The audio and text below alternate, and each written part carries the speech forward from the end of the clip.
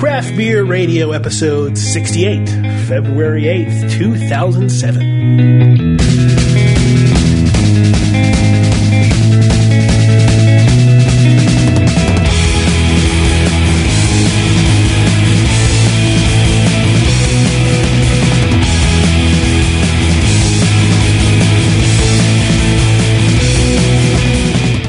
Welcome to Craft Beer Radio, the show dedicated to craft beer and the craft brewing industry. This is Jeff Baer. Hi, I'm Greg Weiss. Hi, Greg Weiss. Tonight we're going to be doing some extra special bitters. ESBs. A style that's near and dear to my heart. Not It's quite very... as hoppy as... It's all about balance, really. It's not as hoppy as IPAs, but get good hop, good caramel malt in there. It's a delicious combination. Now, you know, as we're pouring the first beer, which is, I guess, Otter Creek, is that what we're going with? I don't really have an order picked out, unless you want to do the de facto standard, the Fullers. Oh, yeah, okay, let's do the Fullers first, because that, like you say, is a de facto standard. The very first show we did in ESBs, we were like, ooh, it was way, way early in our Yeah, it was like 4 or 5, career. I think. And we said, ooh, bitter beers. And then we got an angry email from somebody saying, hey, ESBs are not bitter. You should look into the derivation of the name. So, I mean, he's right to a point. It's more bitter than Bud.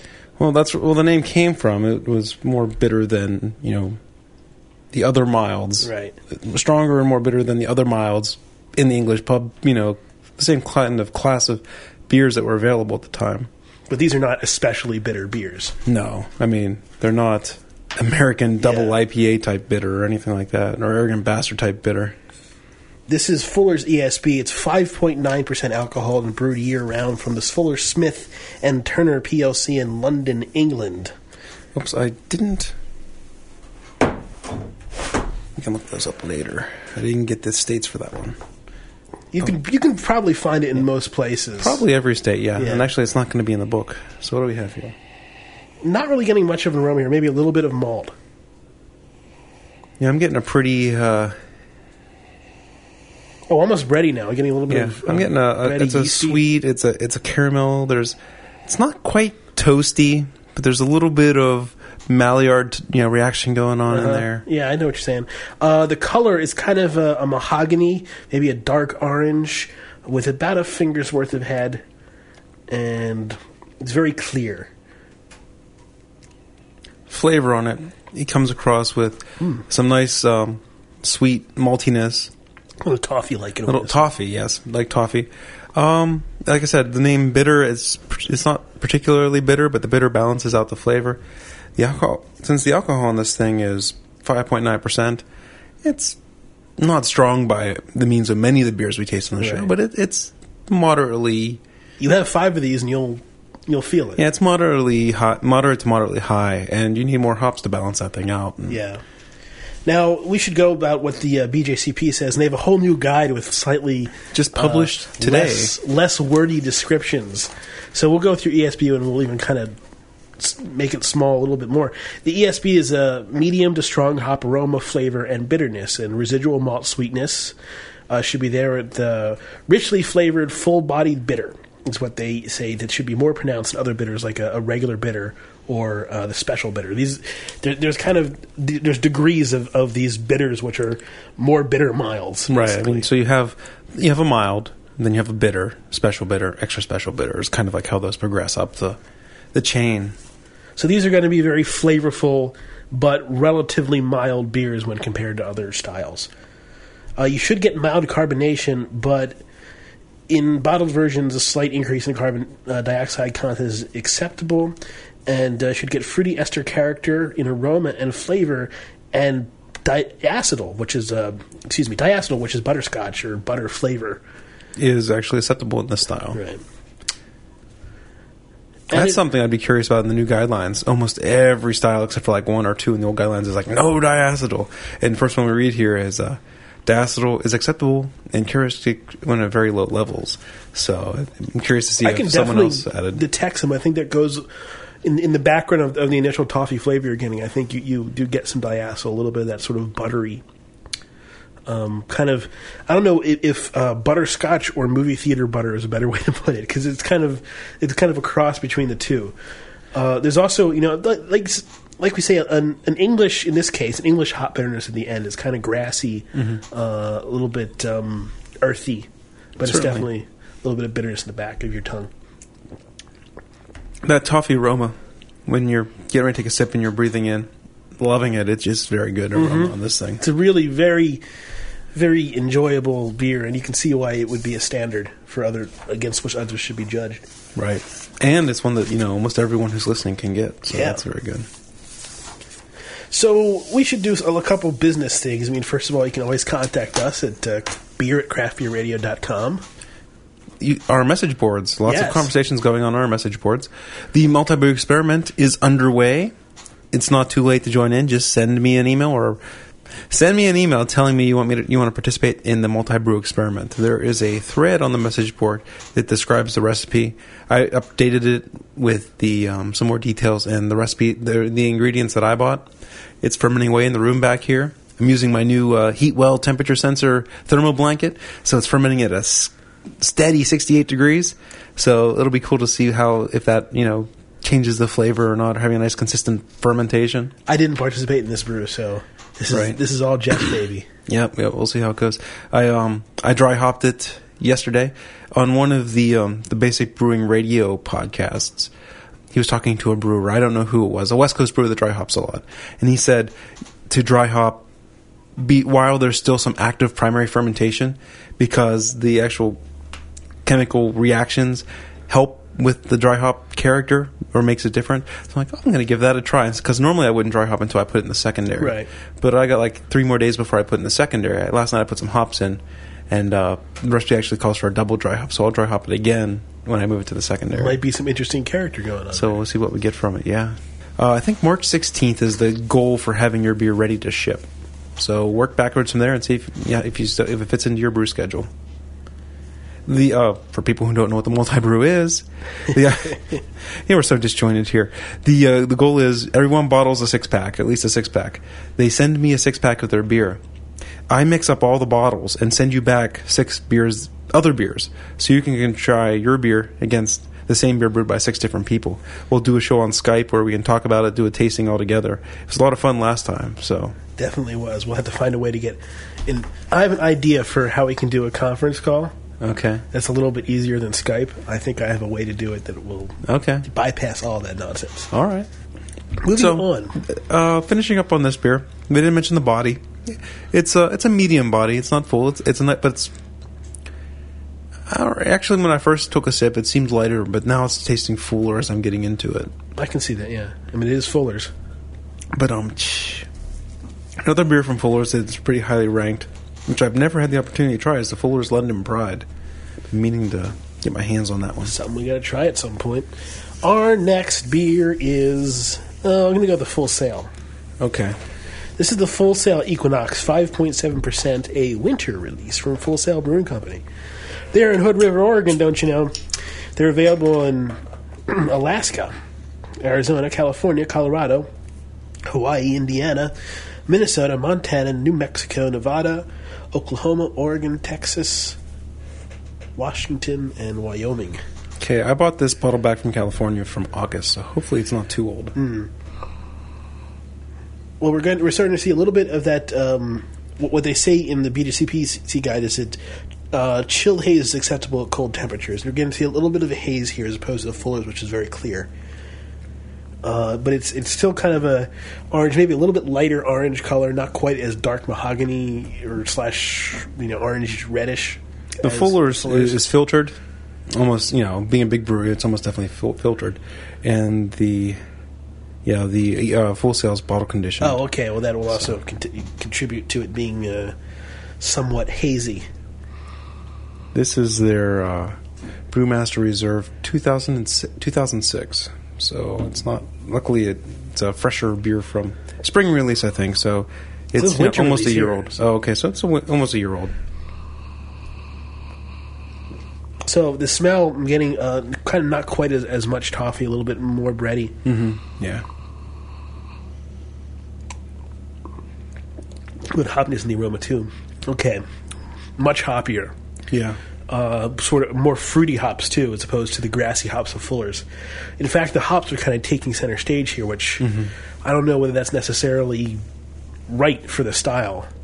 Right. Well, I mean, medium to strong hop aroma, flavor, and bitterness. So yeah, I mean, it is right for the style. It's just that compare it to Fuller's, and you get a much stronger malt. it's definitely a good dichotomy Yeah. between English and American styles.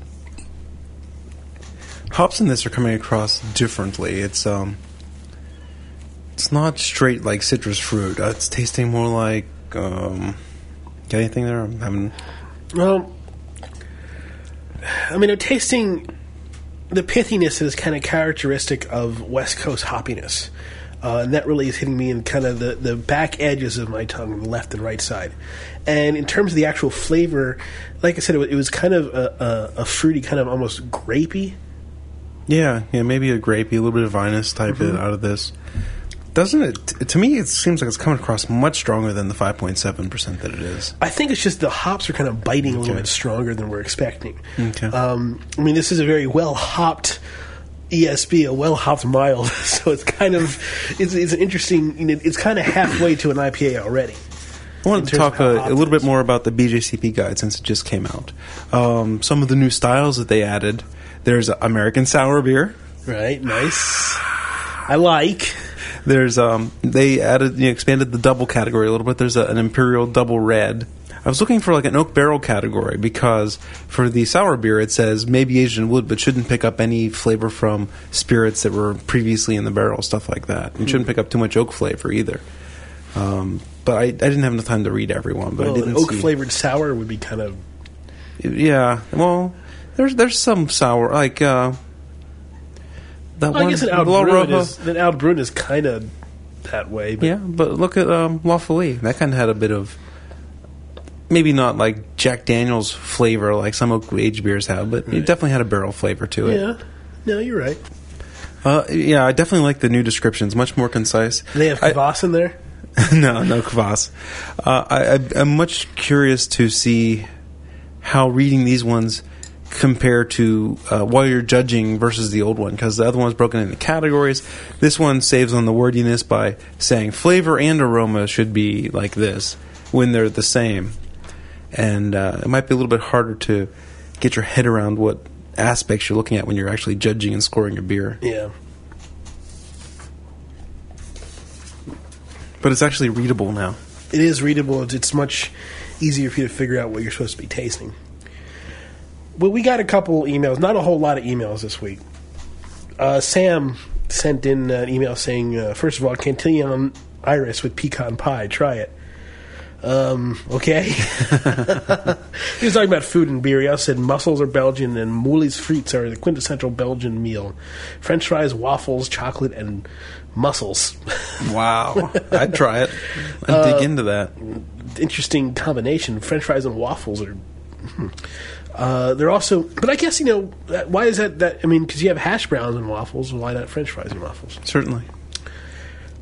They're also into these weird little gray shrimp and specialty spice cookies, but not together. Speaking of, Cantillon Iris and pecan pie, I was at lunch with with my team at work the other day, and we went to a place that had a salad bar, buffet, and they had chili there, and someone got the idea of chili cheesecake.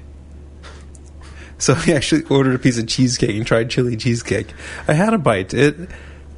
It's surprisingly not bad. It's not the best thing I've ever had, but that's not the same cheese you put on chili. I mean, that's cream cheese. I know. Chili cheesecake. When he first said it, my brain heard chili cheese fries or something like that. I'm like, oh. And I'm like, wait a minute. He said cake. I don't know. I will tell you that the best way to enjoy a really good piece of, like, chocolate cake or something is to get the best salt you can find and put a little bit of salt on it. Really? Oh, yeah. Okay. Because what salt does... It enhances... It opens up your... It really opens up your taste buds. If you do it in the right amount, it's not salty. It makes it so much more lively. Mm-hmm. Gotcha. That and a little bit of cayenne pepper can really help some chocolate. Chocolate cake, huh? Oh. Yeah. Interesting combinations. But it's no chili cheesecake. That and chocolate can also make a very interesting thing to put in chili. This beer is really not as deep as the other one. No, it's not. I mean, it's kind of hoppy with a mild beer under it. So it's like, imagine if it wasn't a year old, how the hops would come across. Probably pretty strong. I'm just happy that there's no signs of spoiling since, I brought this back in California and we've just been on a real drought. We haven't come across too many ESBs to try, so it's been sitting around and it still tastes good and probably better being less hoppy than it was when it's new, because otherwise it would taste like a IPA or an amber or something. Which, frankly, a lot of West Coast beers kind of tend toward that angle. Yeah, you're probably right. We're hop-repressed Easterners. You want to do What Beer Am I? Yeah, I do. Alrighty. So, last week's clues. I am an Imperial Oatmeal Stout. I am made by a new brewery. My name is an acronym, and my mascot is amphibious, and the answer is... It's Boris, the Crusher Oatmeal Imperial Stout. BORIS. I didn't write down what the acronym stood for. It's the Bodaciously Outrageous... Is it Russian Imperial Stout, maybe? I'm not sure, but something along those lines. It's from Hop and Frog Brewery in Akron, Ohio. Hop and Frog. No, that's not too far. We might have to... I think it's just a production microbrewery, so there's not like any place to go. But that means they have to ship their beer, right?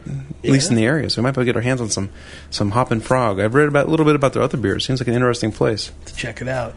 So the winners were Brian Greenwood from Portland, Oregon, Tom Sold from New Jersey, Justin Dunlap from Quincy, Massachusetts, Andy Beaton from Los Angeles, where it was 87 degrees on Super Bowl Sunday, California. Steve Knutson from Gilbert, Iowa.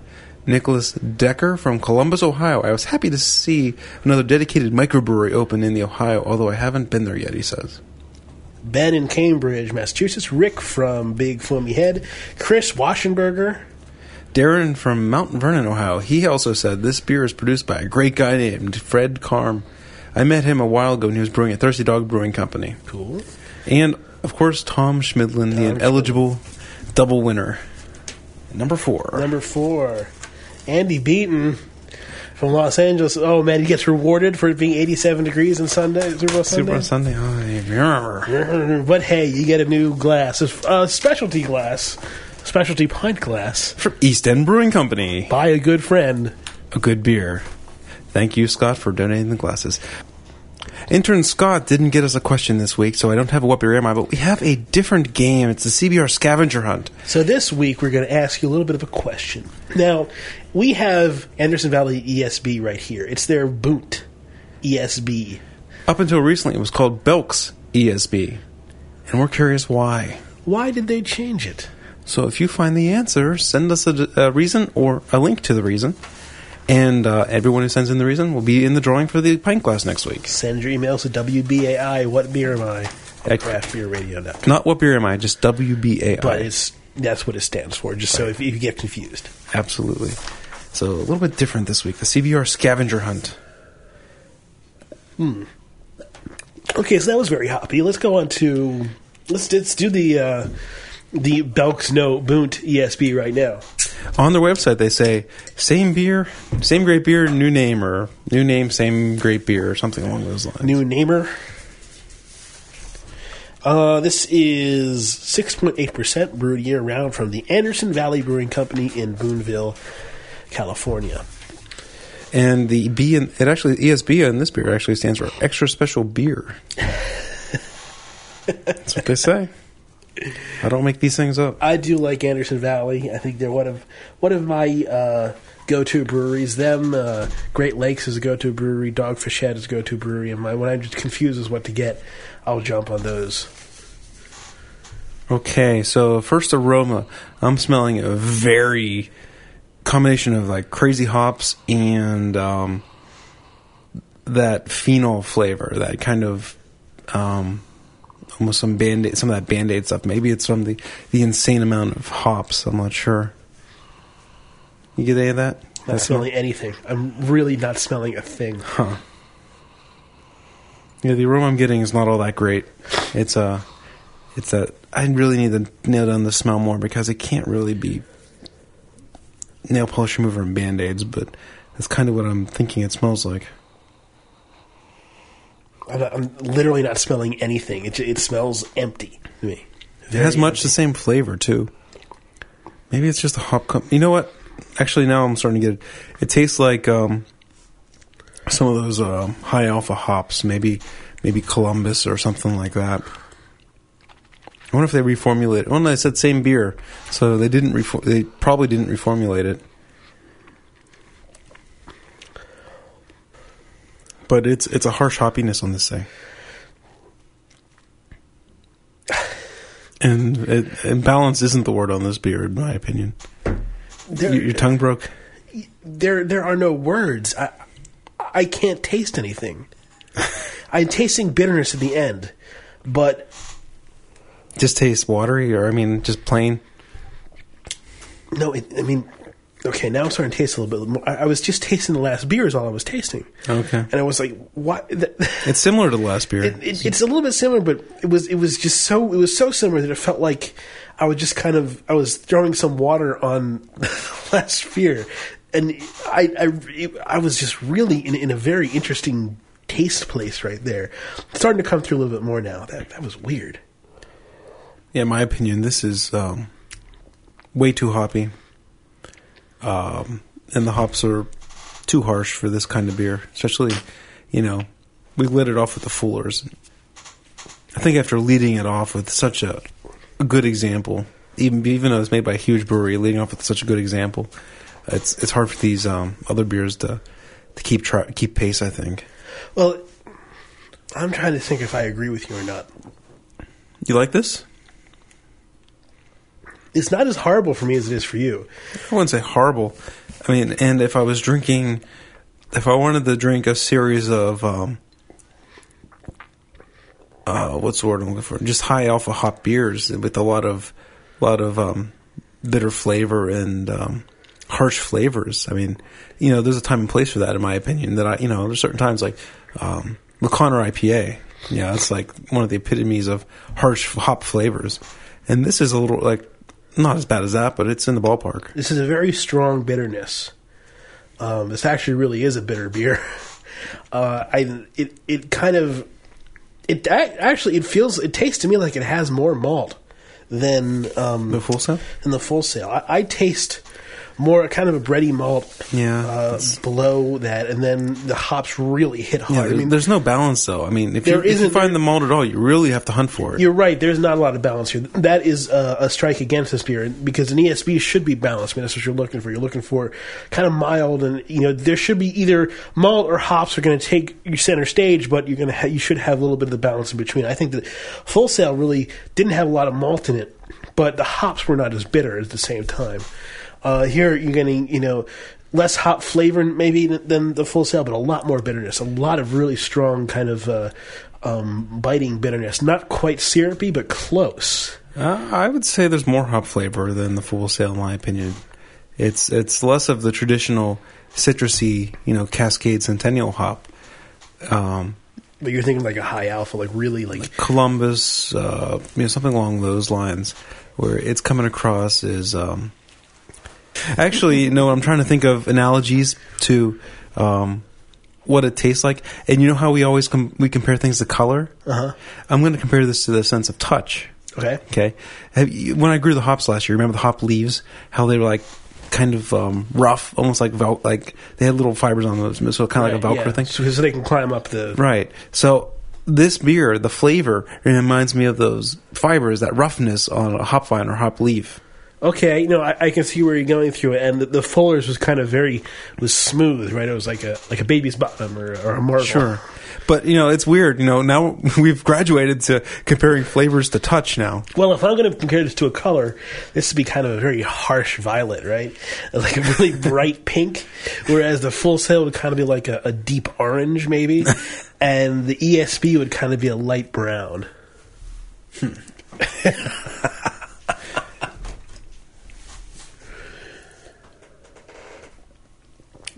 Speaking of strange things having to do with beer. Okay. Yeah.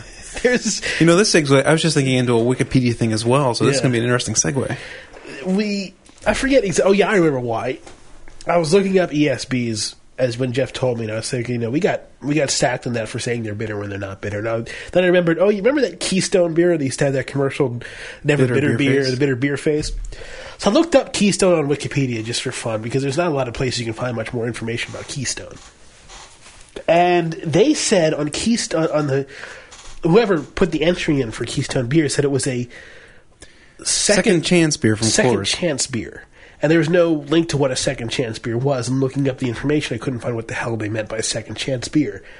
Now, there are kind of, as from what I could tell, there are two opinions on what second chance beer is. One is that it's kind of a colloquial term that means a beer that is even worse than the big boys. Like, okay. It's maybe so that's poor. what they mean. Maybe it's for example, Iron City makes Iron City Icy Light, and then they make beers for other markets like Night Flight and stuff like that. Right. And it's actually pretty much the same recipe as Iron City, but lower gravity, watered down, if you will. Right. And so maybe that's what a second chance beer. It's there's there's the premium lager. Right. Then there's the right. So the stuff where you don't have as much quality control over it, you don't really care that much about it. maybe that makes more sense. Which makes it cheaper.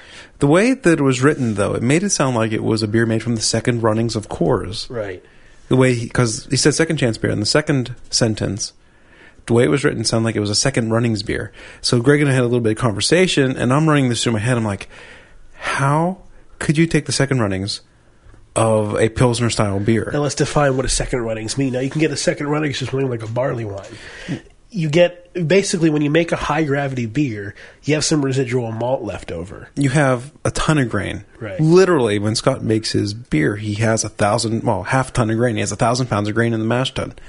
And he needs to stop the runoff at a certain point to keep the gravity of the brew kettle high enough sugars in the brew kettle. When he's done brewing, there's enough sugars left in the mash tun, he can run another 7 barrels of water through it and get high enough gravity wort to make a second beer out of it. Not a high gravity beer. You're talking about a session beer, 3%, maybe 4%, right? But yeah, in most cases, it's a session style beer, low gravity. And so I thought, this guy was saying that Keystone's a second runnings beer of some Coors beer. That doesn't make sense. When you found there's no high gravity Coors beer that I can think of. Well, it's not just that. I'm like, do they brew Coors, in high, and then dilute it afterwards? But that would cause all kinds of problems with the style of the beer they're trying to make. It would darken it up faster. Right. It would mess with it might actually help the less hop isomerization. But I'm just like, it would just mess things up. So then I started wondering, to do a carbohydrate reduced beer, a light beer, does they have to do something in the mash that leaves sugars in it? And I'm like, no, that doesn't make sense, because any brewer that size is going to formulate the recipe to get near 100% efficiency on the mash. When they're done running out the mash tun, there's nothing in there but cow food. There's no sugars left. That's because they got to get every penny out of that mash tun. And making a second runnings beer isn't the most cost-efficient way to go. It's getting that sugar into the first beer.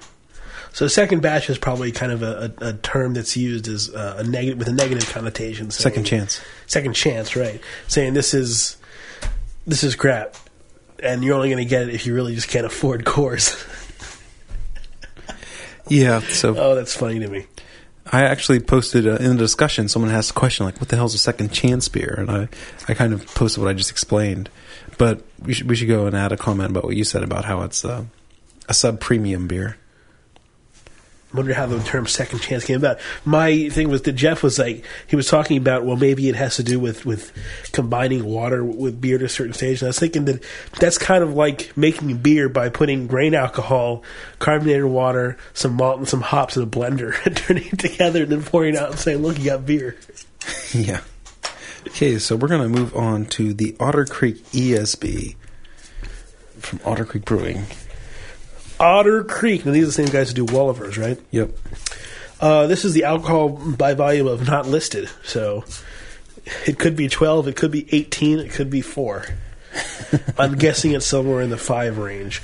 This is a spring release. It's from Otter Creek Brewing / Wallivers or whatever you want to call it. Certified Organic Ales in Middlebury, Vermont. Otter Creek, if you want them, are available in Vermont, California, Oregon, Washington, Wisconsin, Illinois, Ohio, Missouri, Pennsylvania, New Jersey, New York, Connecticut, Maine, Massachusetts, Rhode Island, New Hampshire, North Carolina, South Carolina. Okay, so this has a more malty aroma, not quite as engaging and as toffee as the Fuller's, but I think we're back into that English ESB aroma there, which is good. I mean, this is an East Coast beer, so I would expect it to be a little bit less hoppy, even though they do kind of send it out to the West Coast. So right, we'll see. So this pours a nice, a darker orange brown. Nice amber color, I suppose, right? Yeah. Darker amber? I don't know. Yeah, no, I'm with you. Oh, you already tasted it. Yeah. Okay, so... Did they intentionally kind of dial down their beers? I don't know if they intentionally do it. The brewer might think that's how you make good beer. I don't know who the brewer is. I don't know if he's... Because, there's certain people that are... it either depends how they got into brewing or how they're trained or whatnot. But some people think that, this is as far as you need to take a beer. I was talking with Keith Koss at the Homebrew Club meeting about a certain pro brewer in the area. Not Scott, of course. But I'm like, why does he make beers like this? Why doesn't he take it up a notch? Homebrewers take it up a notch all the time. Why is he making these? Is he mandated to by, the company or whatever? He's like, some people just don't know how to make beer. I mean, they're very limited in their scope. I know people who love Waller's and love Otter Creek. This to me just tastes watery. It really tastes... It tastes a little watery. There's a nice caramel flavor to it. There's but good it's not flavor there, but it's dialed down. Yeah. It's like, it's like turning it from a 7 to a 4. And I'm still kind of... I don't need to turn it to a 10, but a 7 is good. I like it to be in a place where I can really, well, it's get a C, some right? flavors. Yeah, I agree with you. It's not bad. It's just, it's underachieving. Yeah. Certainly. Like if a big brewer put out an ESB, you might expect something kind of like this. Right. It's actually, you know what? I'd expect something a little worse than this. Actually. Yeah. So it's got, like you say, it's got the right flavor there. I mean, I think it's in the right direction. It's got a little bit of bitterness. It's got a good amount of maltiness. It's got the right balance. It's just. It's like turning on a really nice classical symphony, but turning down the volume really low, so you can hear it, but you can't quite make it out over. Actually, I'll take back my last statement. I would expect something that tastes like this from a big brewer who's trying to do craft beer. Not worse than this. I think they could do this well. I mean, I think they would put out something this good under their craft label. I mean, I could see a Michelob or a Blue Moon that tastes like this, couldn't you? Yeah. Yeah, I think you're right. Just, pump it up a bit. Hit it with a little bit more oomph. Yeah. Ben in Arlington, Virginia writes us, and he says, I drank a Bell's Expedition the other day, and the overwhelming flavor I got was soy sauce. I got the beer from a pretty good store, and the guy told me that it arrived the day before. Is the soy sauce taste an off flavor? Did you ever get that in Russian Imperial Stout in general or in the Expedition? Ben, I'm not talking to you anymore.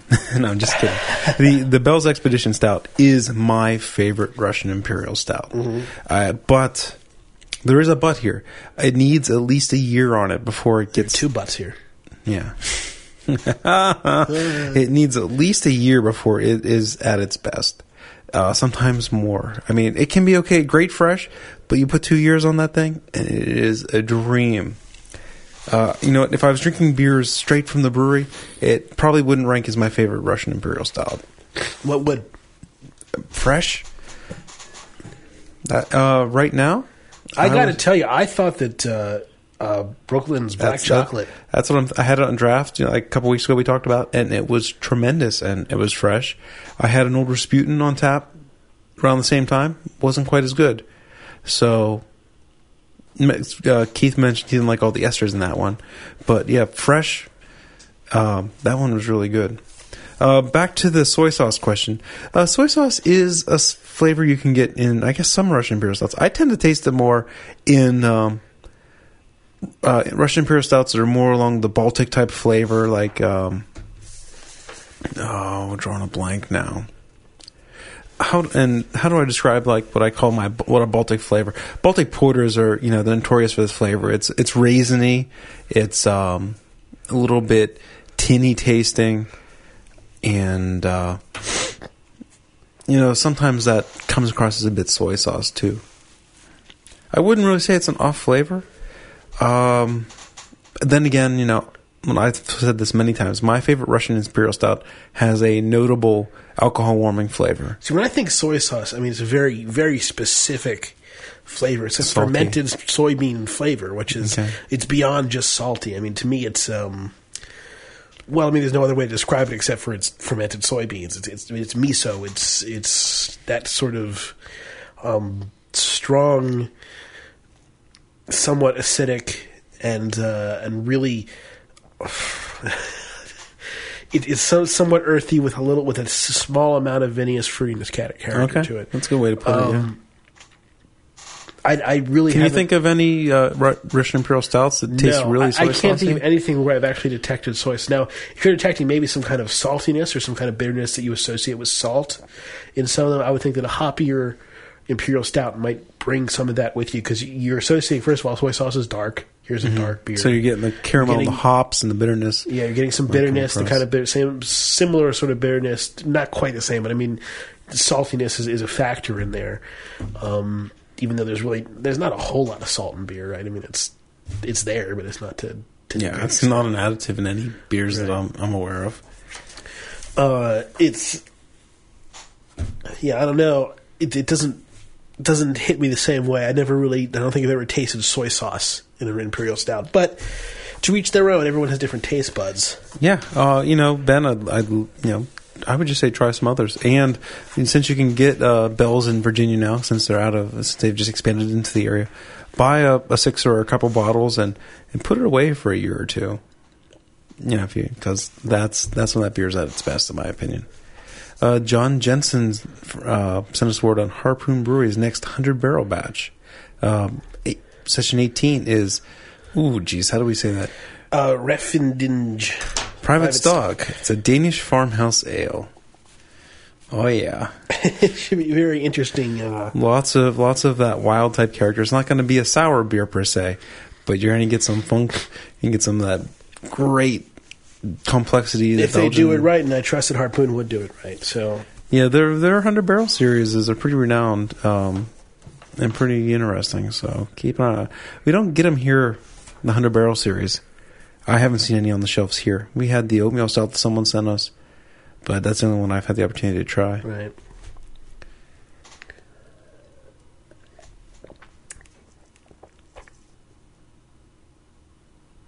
Benjamin Scott to give us can we go back here? He says he gave us some background about 100-barrel series, and the brewmaster he didn't. I mean, El Merzi worked with John from the Reffendinge Brewery to create a style that they enjoyed while on a trip a few years ago.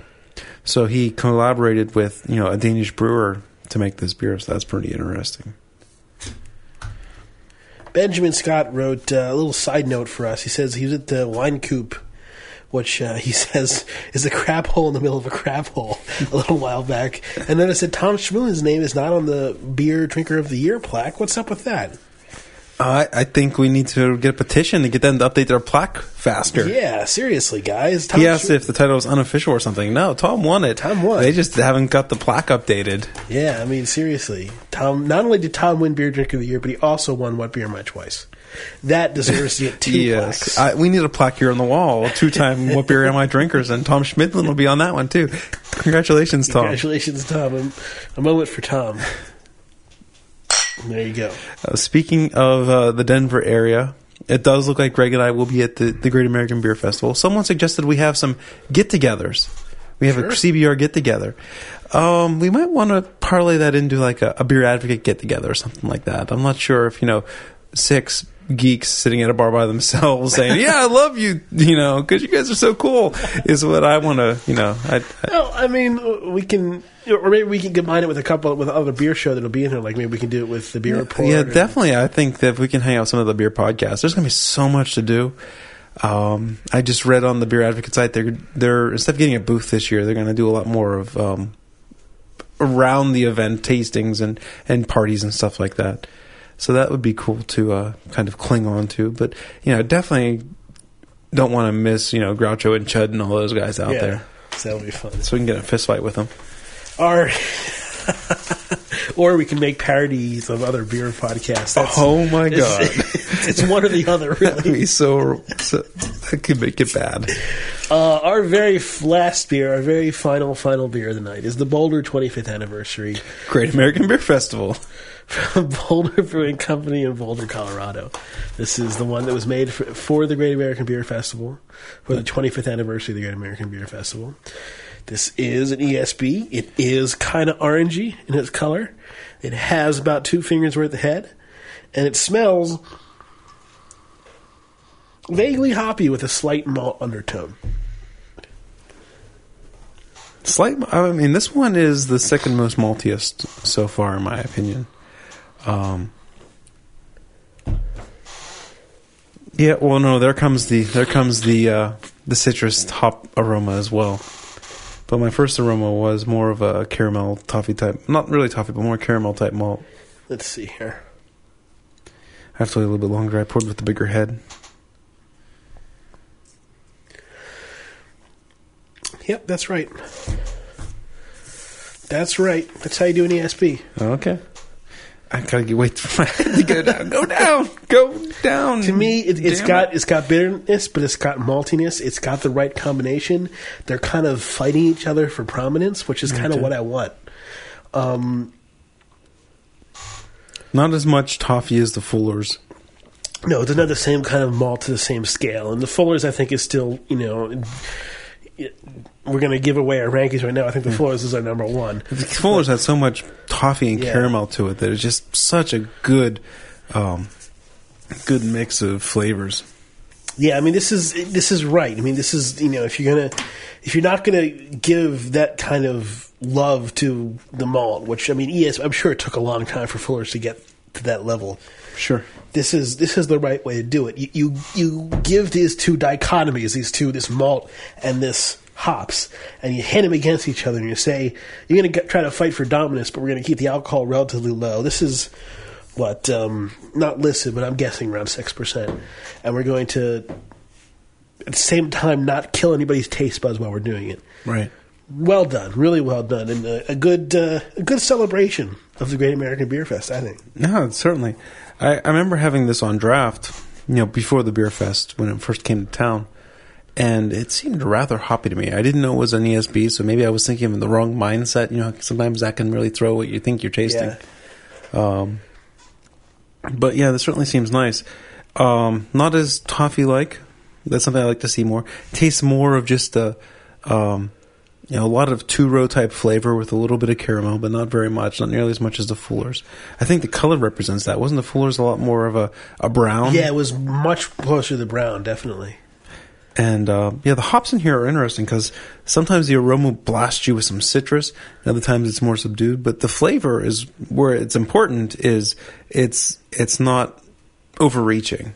I think the lesson here is that if you really want to impress us with an ESB, hit us with more malt than what you're typically going to do. If you're going to call it an ESB, how can you really make a hop bomb?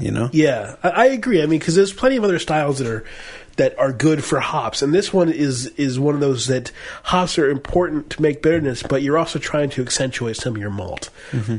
I think that, and we've talked about this before plenty of times, but malt can be somewhat underplayed in the beer world. It really deserves more of a starring stage. I haven't done a lot of all grain brewing, but I think to get the right mouthfeel in this beer, it's really important your mash temperatures. You have to get it just right where you have enough unfermentable sugars to get that body, that smooth mouthfeel. Mm-hmm. These other guys, it's just a drier beer. There's not as much mouthfeel to them, too. I think that's a big thing that helped the Fuller's just have that full, sweet, round flavor. Sure. Definitely. So you want to give these things some official rankings? Yeah, I will go and start with mine, I guess, first. Well, number one, like we said, Fuller's wins just because... Big, conglomeration, importer. But it's like Franziskaner. Yeah. They make a really good beer. It's the standard by which all of them are judged, and, I mean, it really gave us exactly what we wanted. It really did, and so because of that... It gets the number one, I think, from me and from you both. Number two, which I actually messed this up. Can I see this for a second? I messed this up here. There we go. Number 2 is this Boulder 25th anniversary. This Boulder one, yeah, it really struck me. Well, is that yours? These three I'm kind of okay. Because that's mine right there. Okay. You got it in a row. My number 2 is the Boulder 25th anniversary. We just talked about it, and you know exactly what we said about it, so there's no need to go on. Number 3, the Full Sail. It's hoppy, yeah, but for some reason it just kind of struck me as a little bit better, a little bit more balanced. Like I said, I mean the hops were there, but it didn't strike me as quite so much a hop bomb as necessarily the last number 5 on my list, which was the Anderson Valley. But number 4 was Otter Creek. I felt kind of like you. I was kind of like the Anderson Valley was. I don't know. The Otter Creek and the Anderson Valley are kind of in between on mine. I'm not sure whether to put 1-4, whether to put 1-5. Because the Otter Creek was kind of like, it was good, but dialed down. And the Anderson Valley was just, it wasn't quite where, it wasn't what I wanted it to be. And how do you compare both those? I don't know. But I'm going to put Otter Creek number 4 and Anderson Valley number 5. Okay. So mine is Fuller's number 1, Boulder number 2. I'm having trouble with this next pairing. I don't know whether to put the Full Sail or the Otter Creek ahead. The Otter Creek was exactly the flavors I wanted in ESB, but half of the intensity that I wanted. Right. So how much credit do I give it for getting the formula or the flavors right? Enough caramel, not too much hops, but not having enough of it. Versus the Full Sail, which I thought was too hoppy, not enough malt, but still good. It's a really tough one there. It is. I'm going to put the Anderson Valley last because that harsh hop flavor that I was getting, I just don't think there's a place for it in this style. And this could be very funny because I think we might have done Anderson Valley last DSB show, like in show number 5, and I think we did love it. Well, I mean, our tastes have evolved. I absolutely believe our tastes have evolved, and I think that we have much more of a taste for these things, although I do think Keith was a little bit schooling us last time. Yeah. We got some good feedback that people like Keith, and they want to see him back, not all the time, but a regular recurring cameo appearance of Keith Cost. I have no problem with that. I love Keith on the show, and Keith's a really good guy. But, I mean, our tastes are still evolving, but I think that we're a lot more... Back when we started the show, we were major hop heads, and that's what we wanted. Mm-hmm. And now we are major beer heads, and what we really want is to see the different styles express themselves as best they can. See, I really can't pick between the Full Sail and the ESB. I'm going to flip a coin, and I guess I'll give the Full Sail a slight edge. So Greg and I have the same rankings. Not to do it just because Greg and I have the same rankings, but that's how it turns out. Flipped an imaginary coin. Well, that is our show. What are we doing next week? Any plans, or we don't know yet? Well, the long shot. We got the long shot over there. Do we want to... There's only 3 beers. Do you want to taste those in the post show during the Lost conversation? I don't know if I can taste all of those. Try at least one of them. Okay. So we might do those. We got some more barley ones. We got some imperial stouts. I wanted to kill these before they got old, so that's why we threw an ESB show in the middle of winter. But we're probably going to go back to some heavier winter-style beers for the rest of February. So thank you very much for listening. Send us an email, beer@craftbeerradio.com, and participate in the conversations on the website, craftbeerradio.com. The form has been a little bit adjusted now, so it's a little bit easier to use. Thank you, Greg, for figuring out how to set the order. I didn't realize it was manageable from the admin section. I thought I was going to have to go in the code and fix that. So that's all, and we'll see you next week. You go on dig.com and give us a link. Dig us, baby. The 12 digs that we have really aren't going to make much of a difference. Yes, please dig, everybody.